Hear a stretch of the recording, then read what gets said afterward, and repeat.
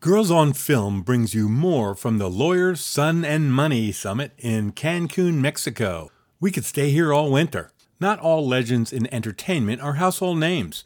Today, Girls talks to the truly legendary Charlie Feldman. Charlie is a big proponent of being in the right place at the right time. He started his career as a songwriter in Muscle Shoals in the 70s, back when it was Muscle Shoals. Charlie's love of music triggered a move to Nashville, where he got a low-level job copying tapes at EMI, and in 16 years left as vice president to join BMI as VP of Creative in New York City. Along the way, he has stories, with just a few names you might recognize, like Robert Duvall, Waylon Jennings, and Tom Cruise. Just Charlie being in the right place at the right time. Today, Girls on Film celebrates an unknown legend in the music business, Charlie Feldman.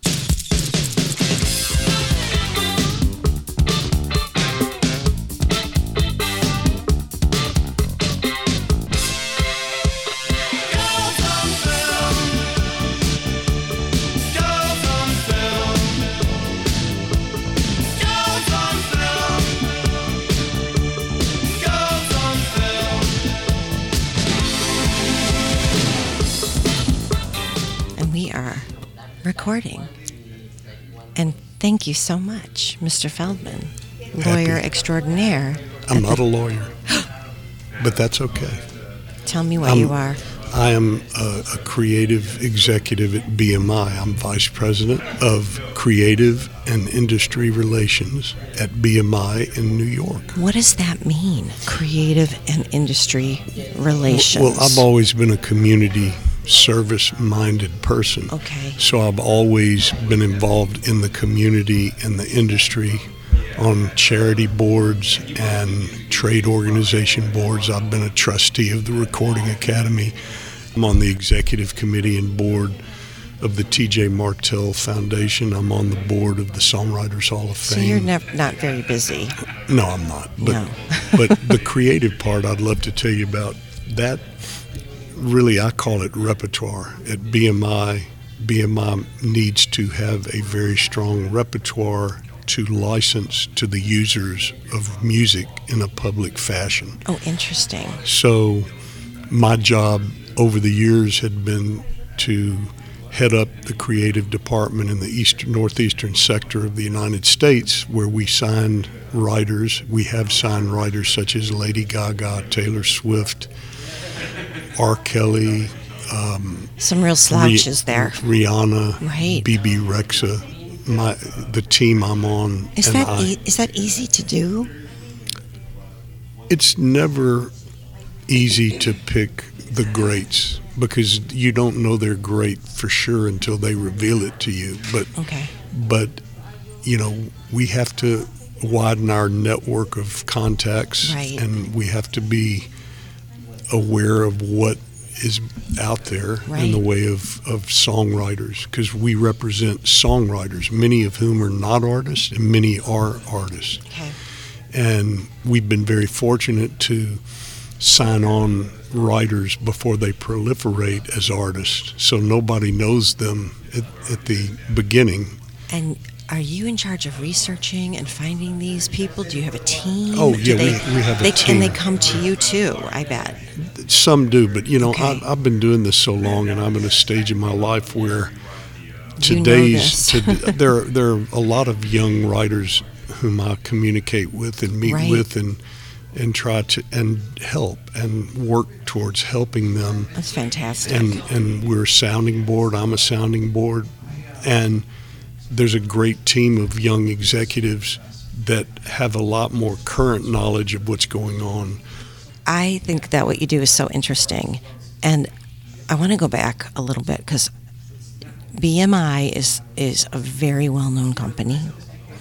And you reaching out and working with the community, is that important to BMI? It is important to BMI because on several levels, when a company is successful, yeah, it's common sense to me that you give back and you lead by being a giver. Right. And it has many purposes. The most important, I think, is to really help people in the community. It's also a way to command leadership in the community. Yeah. And be respected. That makes perfect sense. Yeah, so it all goes hand in hand. But, when one is fortunate and they give back, that's, to me, the greatest sense of humanity. Yeah, and even if as a, I'm a sole proprietor, and I give smaller amounts of money, and I do a lot of volunteer work. And even if you're not working for a big company like BMI, you should still try and contribute to the community. I agree with that precept, and I also want to add that please, sometimes money is harder to give than oneself. Yep. And they're both important. They're equally important. Right. Giving one's time. Absolutely. And I think it's also a bit selfish because it, to me, is very gratifying to do it. It's very rewarding. So it's rewarding. So that's, when I say it's kind of selfish, it's sort of a backhanded way of commending someone for giving of their time. So I want to go back to your title. Okay. Because you are a creative executive, and then there was something else too. Industry relations. Industry relations. Could you explain to our listeners what BMI Industry Relations is made up of? What's the shape of it? What does it look like? What do you do? I mentioned that earlier, but industry relations is a proactive thing, and it's also a reactive thing, because everyone comes to an organization like ours and asks for help, whether it's monetary or creative help or input. It's sort of, to me, the lifeblood of being in business in a big community. Right. And it's really a mindset. And there was a very, very wonderful person who started out in Nashville, a woman named Frances Preston. She rose to the level of president and CEO and moved to New York. And I met her 50 years ago. Amazing. She left us in 2015 or 13. I don't know. But she was a great woman, and she was very strategic and savvy with people and with innovation. Yeah. But she also was a very generous of heart kind of person. Gotcha. And I really, from her lead, it indoctrinated a lot of the current employees of BMI to think about industry and community relations. And I see industry relations being community relations. Okay. And it's important because you're working closely with other industry people for a cause. Yeah. Like, for instance, the T.J. Martell Foundation, which I mentioned I'm on the board of and secretary right now, and it has been led lately by an incredibly wise attorney named Joel Katz. He is now the executive chairman, but for the last 3.5 years, he's been the chairman. And I think he's from Atlanta. He is from Hotlanta. Yeah. Is Hotlanta Atlanta? Yes. Oh, okay, it's one in the Just same. depends on your mood. If you're in right. in a hot, spicy mood, you say Hotlanta. Yeah. You got a hot like that. Yeah. Or sometimes you meet someone impressive like yourself and you say, my name's Sarah Smith and I'm from Atlanta, Georgia. Well, thank you for the compliment. Absolutely. But I want to remember my thought. But industry, the industry relations, for instance, that board is made up of the highest level executives in all the recorded music companies and in publishing companies and in the agency world and in the management world. And it's a way to come together and not be competitive and work together to help. In the Martell example, it's given almost $300 million over the last 40-something years for cancer research. Amazing. To find the cure. Amazing. It's amazing. And that's a lot of money. That's no chump change. I actually have chills thinking about it because the other part of that organization, the referral part of that, is that there's a cabal of hospitals that are involved in the research, and there are a lot of people in our industry who need help getting Right. to the best doctors for the best treatment. Don't I know that? It touches everyone, Yes, whether absolutely. him or herself or relatives. Right. And everybody, I think, has a story of someone who's been afflicted by it. Absolutely, and no one likes to hear they have cancer. It's one of the scariest things people face, I think. My husband is a senior research scientist at the American Cancer Society, so I'm very, very familiar, and salute you for contributing to that, to finding a cure. So, because we live, eat, and breathe cancer research at my house, so it's very interesting to me. So you know, and you could teach me a lot about it. I don't know, but I know he could. Yes. He's a sharp cookie. I didn't marry a dummy. You're no fool. I was smart. I saw him, and he was handsome, and from Princeton, and was a WASP, and yeah, blue blood. I grabbed him. I was very happy too. So I want to ask you, where did you start in this business? Well, I grew up in Birmingham, Alabama, and Hey, in the 9th grade, I met some great guys in school, and they had a little band, and I got in the band. I wiggled my way in and became a musician and a God. singer in the band, and we played cover songs. And right. we ended up by our junior year traveling all over the Southeast, going to all the colleges, everywhere from Auburn, Alabama, Florida That's State, big time. Mississippi State, Ole That's Miss, big time. Furman, Georgia. We were doing great, and I started realizing that music, it had saved my life up to that point, because I did play sports, but I didn't care about sports, and I wasn't very good. And it really gave me something to focus on, and the camaraderie of being in a band with other people. Yep. And I started tinkling around on my father's piano and making up songs. And then I went to college, and towards the end of college, these two brothers and I decided I would stay out of college for a semester and go up to Muscle Shoals, Alabama, which in the We've 60s. heard of that. In the 60s, it was just, I met Leon Russell as a kid. Tell me more. He was here. Tell me more. These are like iconic people and experiences that live in history that will never be again. Yes. Never be again. A lot of the young the millennials and Gen Z people, hopefully some of them will see this great documentary, Muscle Shoals, which tells a story through the lens of Rick Hall. I have seen it. I admired him in high school, but I didn't know him. I did not know him. There's an Alabama way of saying didn't. I didn't know him. But anyway, I did end up We love becoming our a Southern colloquialisms, I know. actually. But I got to know Rick later in life, and Okay. we became great friends. And as a matter of fact, I went to the New York premiere of that documentary with Rick and his wife, Linda, and Jimmy Johnson and David Hood and their wives. And they are musicians Right. that played on some of the greatest recordings in the world, Amazing. like Bob Seger and Paul Simon and Wilson Pickett and Rod Stewart. I'm just naming a few. No, I but, love the this Staples is singers, and great.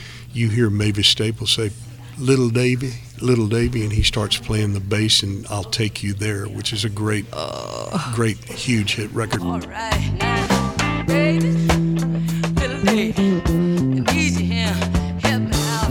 Come on, little lady. All right. Dum, dum, dum, dum, dum, dum, dum, dum. Doing something so. I know a place, y'all. I'll take you there. Ain't nobody crying. I'll take you there. Ain't nobody worried. I'll take you there. No, That We know was, it. For a semester, I was there, and And you went back to school? And then I went back to school and Good for you. graduated Roll Tide, Alabama. Roll Tide. Very Yes. good.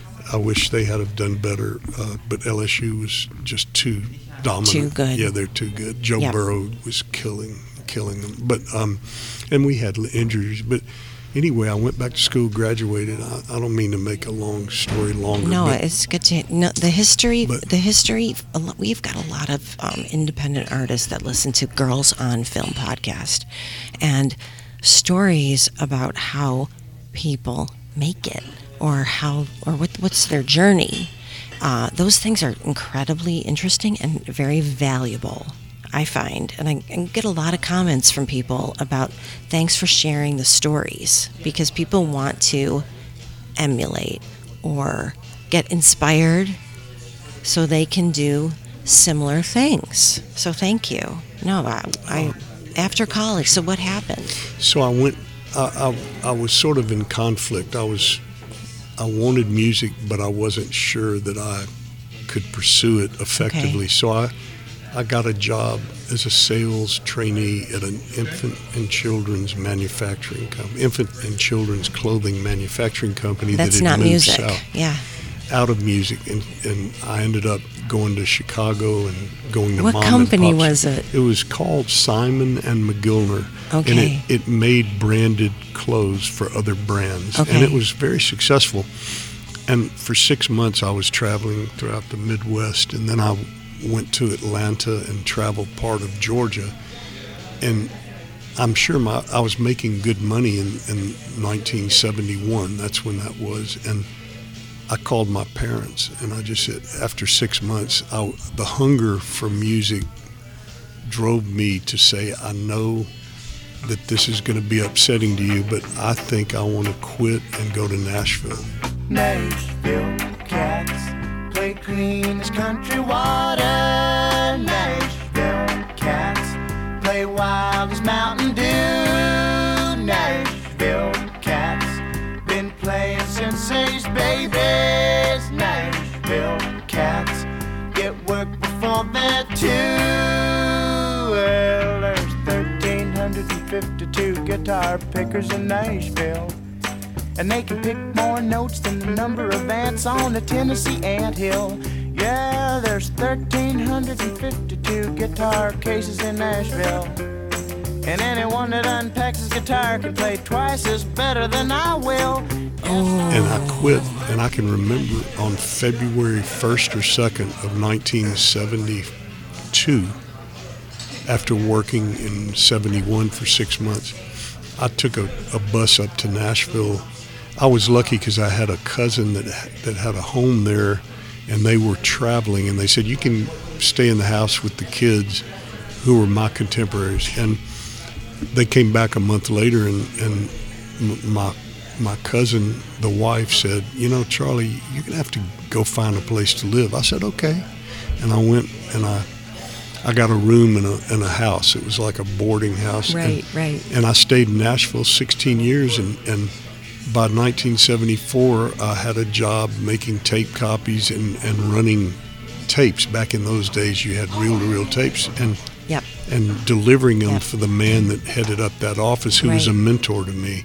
His name was Paul Tannen, and I met him by happenstance, and he liked me, and I liked him. And I heard Jim Zumwalt last night say that Willie Mitchell told him when he was starting out, make one friend.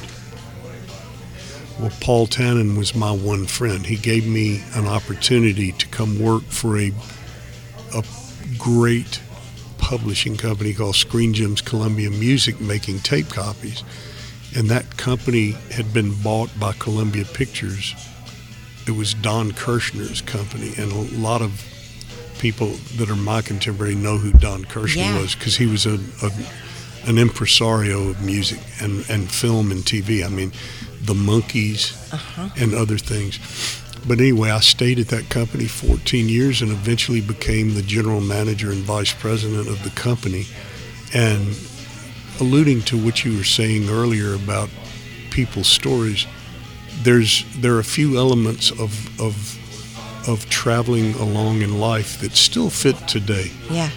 And one of them is work hard at whatever you do. Right. Work hard. If you slack off, somebody is going to beat you across the finish line. Yep. Work hard as you can. Hard work, the work ethic, huge. And networking. Unless you're a scientist that's working in a lab, looking at slides and doing God's work, saving lives, Yeah. that's an insular job. Right. But everything else is about people and about meeting people. Some of the greatest things in my life happened not by my saying, I want to do this, but it happened, it unfolded before my eyes. And I think that's something one has to put himself or herself out there while working hard. Right. And somewhere something will click and happen, and you don't know what the elements are that are going to come together, but they will come together. I think there's a real sense of bravery and courage to quit a job where you've got, a weekly paycheck, take a bus to a city where music is happening, Nashville, and just go for it. And I think you doing that so young was smart. It seems like a lot of people make their best decisions because they don't know a lot. Well, sometimes the ignorance is bliss Right. thing is true, but also at that age, early 20s, if one is going to really take a risk like that when you're unencumbered with family Right. and a lot of responsibility, it's a great time. I tell youngsters all the time, people come to see me that write country songs in New York, and if they're young people, I say, look, it's easy for me to tell you this because I don't have to lay myself on the line, but if you're really serious about making a living at this, Yeah. the only logical place to be is in Nashville. Right. And if you're 20 years old or 21, go do it, because you're not ensconced in a situation of high responsibility. Right. Yeah. And You don't have the wife or the husband, You've graduated. the baby on the way, the dog, And, the lawn to mow. I always Yeah. tell people it's really important to finish your schooling because you can always have that credit to fall back on. Yeah. When you said you took a semester off, I thought you were going to say, and I never went back. But you did. Yeah, and there's That no surprised me. There's no logic to this because there are people that quit high school that are the most successful people in my business. Absolutely. So there's no form fit mold that everyone has to follow to get to their top of the mountain, whatever their mountain is. There's no logic to it. Things can happen to people in an unexplained way sometimes. Right. But Yeah. How did you get from Nashville to Manhattan? that leads to what we've been talking about. I built whatever reputation I had in Nashville. I worked on that, and people knew me, and I knew people.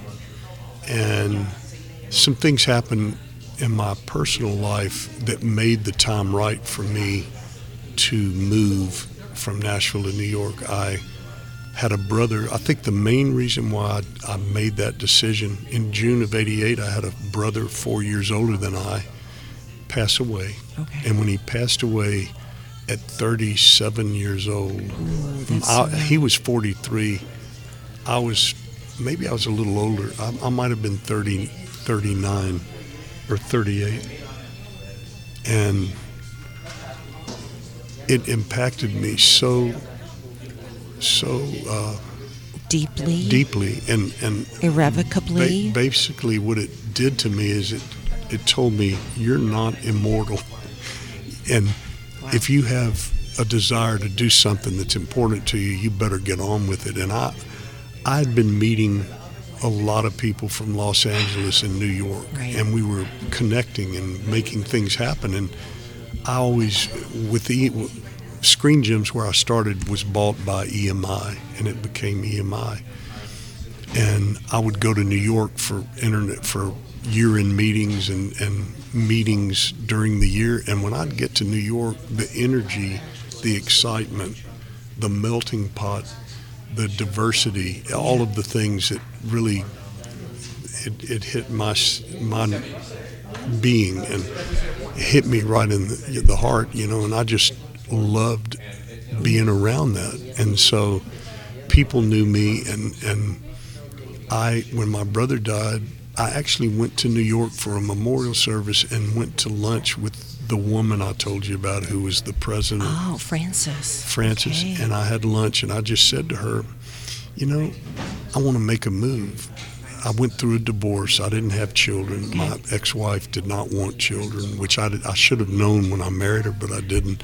And I said, if you hear of anything in L.A. or New York or I want to make a move, if it's a record company or if it's a publishing company. And the next week, I didn't know it, but timing. See, this is what I'm talking about putting oneself out there. And no logic. She was giving early retirement to over 40 employees at BMI. And so the next week, one of the BMI executives, an officer of the company, reached out to me and offered me a job to come to BMI in Nashville, but it wasn't the right thing. And then the week after that, a guy who now lives in Nashville was a vice president of creative in New York. He came to Nashville and took me to lunch and asked me if I wanted to come on board his team in New York. And I just never looked back. You said yes. I said yes. Yes. And went to New York and never really looked back. Farewell to the city and the love of my life. These we lived before we had to go. Love won't play any games with you anymore if you don't want them to. Sweep as she, this old thing out the door. I'll always be thinking of you. I'll always love you though, New York. I'll always love you though, New York. I'll always love you though, New York. I'll always love you though, New York. I would love for you, if you would, to tell us one story about an artist that we know that you found surprising. That you found surprising, interesting. I mean, I know you've met many artists. I have. I've met. See, that's the thing. Things have happened for me that not only in music but in film. I'm waiting for you to write the book. Some other people have said that, but yeah. If I was more well known and was a brand, I would write a book. But nobody knows who I am, so it's okay. Here's a story that involves music, but it involves recording artists and actors. In 1981, the man that was running Screen Gems, who was a legendary guy named Lester Sill, he sent me a screenplay. And it was although my background was R&B, I did like country, but really R&B and rock and pop were my styles of music that I grew up on. Southern R&B and rock and roll. And this movie was about a character who had fallen from grace as a recording artist, a country recording artist. And the movie is about his redemption of coming back into a world of success through redemption. And there was a lot of music in the screenplay. Okay. And I loved it. And then a week after I read it, and he sent it to me to see if I connected with some music and could, come up with some stuff. So there was an annual meeting of all the divisions of EMI, the Capitol Records, EMI America, Screen Gems, and EMI Publishing. And then the film division of EMI called EMI Films. So I'm standing there as a 30-year-old guy talking to a guy that's much younger than I am now, but he looked ancient but handsome. He had silver hair, dapper attire, and his name was John Cohn, Kohn, and he said, well, what's going on with you, son? And I said, I just read a screenplay that I am very excited about. I've got a lot of song ideas, blah, blah, blah. He said, what was it? And I said, Tender Mercies. And it was a little film, but he said, that's my movie. I'm making that movie. He was the head of the film division. Okay. Or he was like number 2 in the film division, or 3.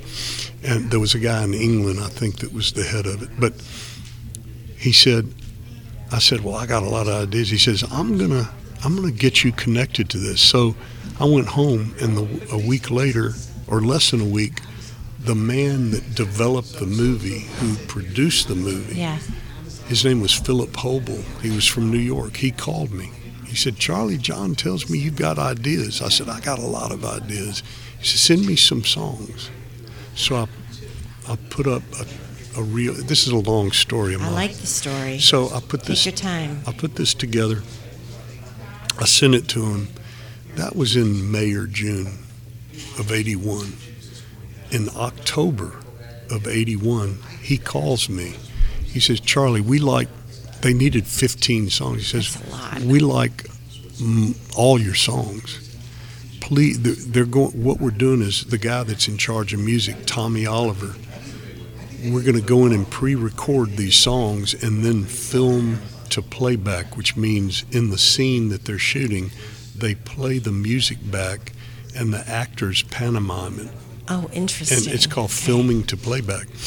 So I called Lester Sill, and I said, Lester, I just got a call from the producer of this movie, and he wants me to send him lead sheets and more tapes of 12 songs. He said, Charlie, go get them made up and get the lead sheets and fly down there. So I flew to Texas. I flew to Dallas. They already were shooting this movie, and they were also in the studio recording. And he said, go to the studio and check it out. They're doing your songs right now. They're recording them for scenes that are going to be shot in the next week, 2 weeks, 3 weeks. I go over there, and in walks the star of the movie named Robert Duvall. Hello. And by the way, he won he's been nominated by the Academy for 6 Best Actor movies. He only won 1 Best Actor Oscar, and it was that movie. Amazing. And I love this. I'm getting chills now. I had never been on a movie set, but because of meeting him, and he did not like authoritative people in positions of authority, but he loved every man. He liked me. So what ended up happening is, I can see that. You've got a very strong kind of aura about you of being smart, and you need to meet this man. I'm going to stop. Keep going with your story. I was just thinking, is your husband going to hear this? Absolutely. Is he going to know that I just thanked you? Oh. Anyway, so I meet Duvall, and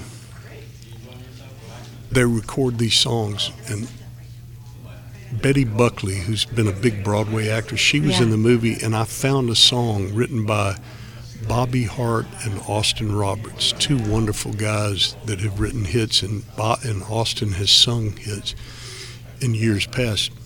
They wrote a song called Over You for Betty Buckley. So, who is amazing. She's amazing. And that song was a top 5 finalist for Best Song of the Year at the Academy Awards. And at the Academy Awards, Mac Davis sang it, not Betty Buckley. I don't know why, but you know, Mac's great talent on his own and a great writer. I know Mac, he's a great guy. And so I go home. I go back home after that meeting. A week later, there's a key song that Duvall has to sing in the movie. Okay. A key song. Well, I get a call at my house in Nashville, and it's a guy named Bob Mercer, who was British, and we became fast friends. He said, Charlie, I have Robert Duvall who wants to talk to you. And he puts him on the phone. And Bob passed away, by the way. Young guy, not that young, but too young to pass away. Anyway, he gets on the phone and Duvall says, Charlie, I need a song. I don't like that song the other guy got from me. I don't like it. And so I said, I'll do my best. So I got off the phone. I called Lester in L.A., 881-4949. I still remember his number. And I said, Lester, I just got a call from Robert Duvall and Bob Mercer, and they're throwing out a song that is Duvall's key song, and he wants me to find him a song to sing in the movie.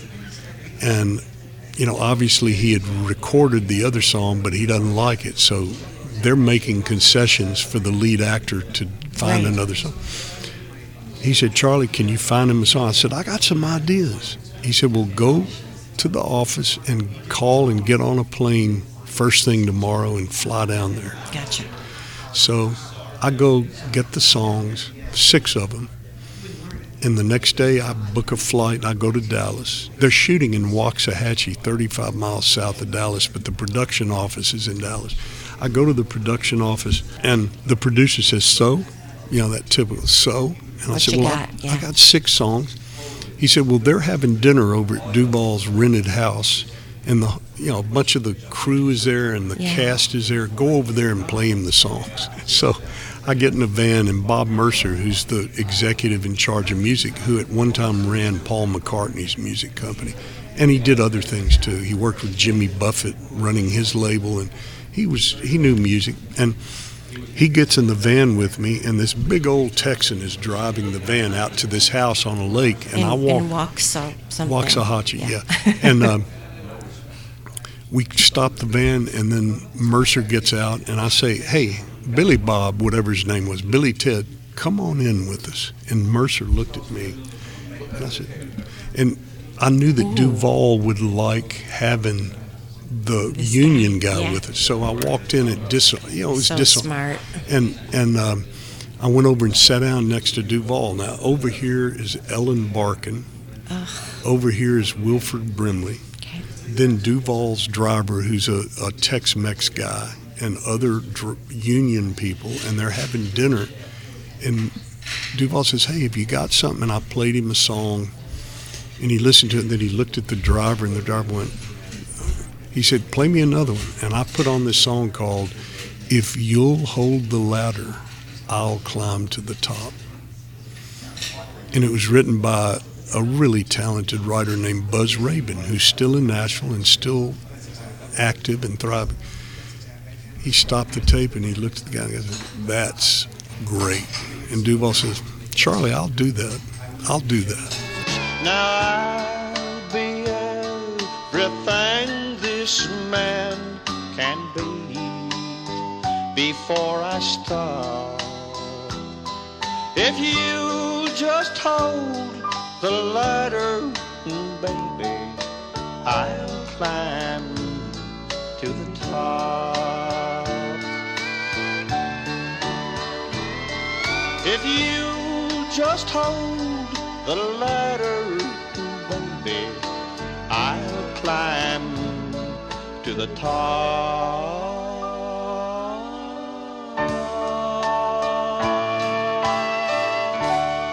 After some niceties, we got back in the van. We got back to the hotel, and Bob Mercer and I got out of the van. He says, Charlie, that was really good that you had Billy Ted come in with us. Yeah. And he complimented me. And then the next morning at 8 o'clock, they're already out on location. I go out there. I see the producer. He says, so? And I said, he picked a song he really likes. He said, okay, you're now in charge of music. We fired the other guy. Oh, my God. And the guy was older than I was, and he was a talented guy. Yeah. And I feel bad about that. That wasn't my intention. No.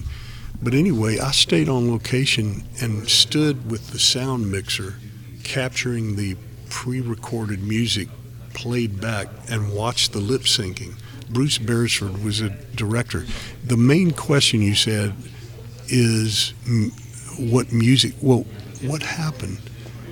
Because of that association, when Duvall came to Nashville to do press on the movie, he stayed at my house, and he said he got a call. He said, Charlie, Waylon Jennings and Jesse Coulter invited you and me to come to their house for dinner. Hi. So, bingo, Waylon Jennings, who is to me one of the greatest talents that ever. So we go to his house, and the reason why, this is 1983 now. The movie came out in 83. Yeah. Duvall was already doing research, developing The Apostle. Oh, yeah. He even went into character in my living room. Great film. Him and me, and he said, Charlie, let me read this to you. And he does The Preacher. And we go to, and Jesse Coulter wanted to play his wife in the movie, which really became Farrah Fawcett. But it took him 13 years to get that movie made. And we're back at Waylon and Jesse's house, and after dinner, Waylon says, Hoss, to Duvall, come on out here to the garage. I want to show you something. And we walk out there, and there's an antique Norton motorcycle, 1953, which is a lot more antique now than it was in 83. Right. But Duvall said, wow, what's the story on that? And he said, Buddy Holly gave me that motorcycle, and I think about him every day. Oh, my God. So there were moments like that, getting close to these artists through. Right. Yeah, I mean, I knew Johnny Cash, but not that well. But Duvall, he and June sat with Duvall when he got his Oscar. June ended up playing his mother in The Apostle. Wow. I got close to Johnny and June because of this, because I found this church in Nashville called the Church of God of Prophecy, the Church of God of Prophecy of Shady Grove. Duvall and I would go there, and he would take notes, because it was a female Pentecostal preacher named Sister Jewel. He was doing all this research for a movie that he didn't shoot till 1996. But Jesse and June had started hearing about him going out there, so they started coming out and having supper on the grounds at this church with us. So I was hanging out with these music people. And contributing to the projects with information. Well, it was such a... I don't take it for granted. I love that it story. It changed my life. It changed my life. That's a great story. I met Tom Cruise because of Robert Duvall. He was shooting Days of Thunder. I had lunch with Duvall in New York, and he said, Charlie, it's my birthday, and I'm surprising the cast and crew, and Waylon and Johnny and Jesse and June are going to fly down to Charlotte. Oh my God. And I've got a band, and that Johnny and Waylon are going to get up and surprise everybody. So my colleague and boss at the time, Del Bryant, who's a great guy, and his parents were the most brilliant writers in Nashville, I think. My husband and wife team, they wrote Bye Bye Love, Wake Up Little Susie, All I Have to Do Is Dream, Love Hurts, just You Asked Me, not You Asked Me To, I forgot the other songs, but incredible songs. Right. But Del and I went to Del and said, Del, Duvall's invited me to come down to Charlotte for his birthday, and Johnny and Waylon are going to sing, and the cast and crew doesn't know about it. He says, well, let's go. So we went down.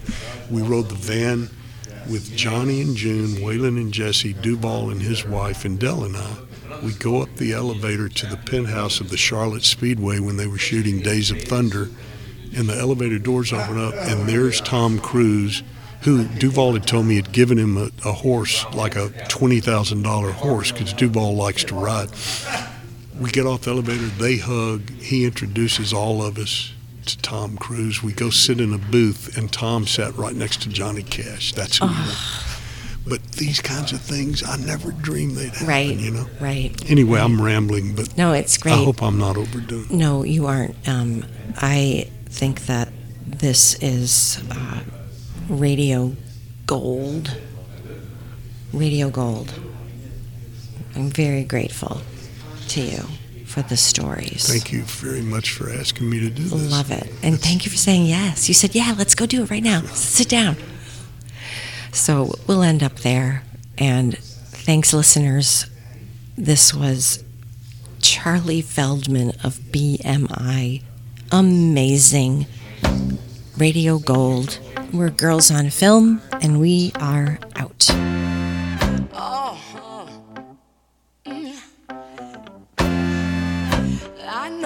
place. Ain't nobody crying.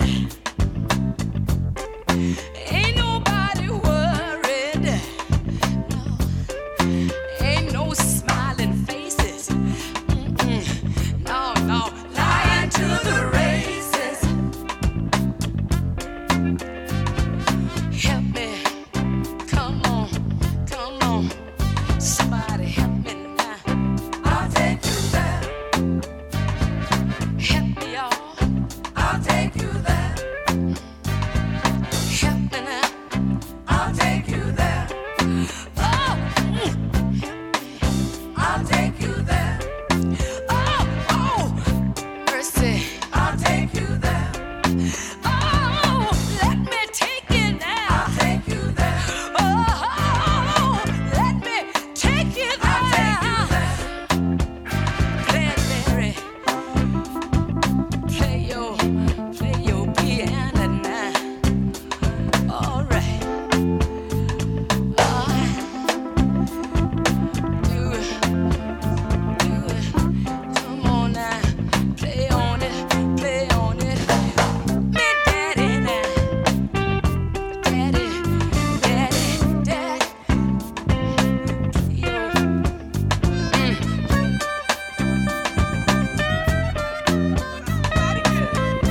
Ooh, Lord. All right now, baby, little lady, I need you here. Help me out. Come on, little lady. All right. Boom, boom, boom, boom, boom, boom, boom. Doing something so.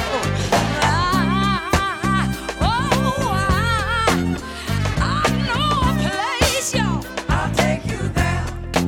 Ain't nobody crying. I'll take you there. Ain't nobody worried. I'll take you there.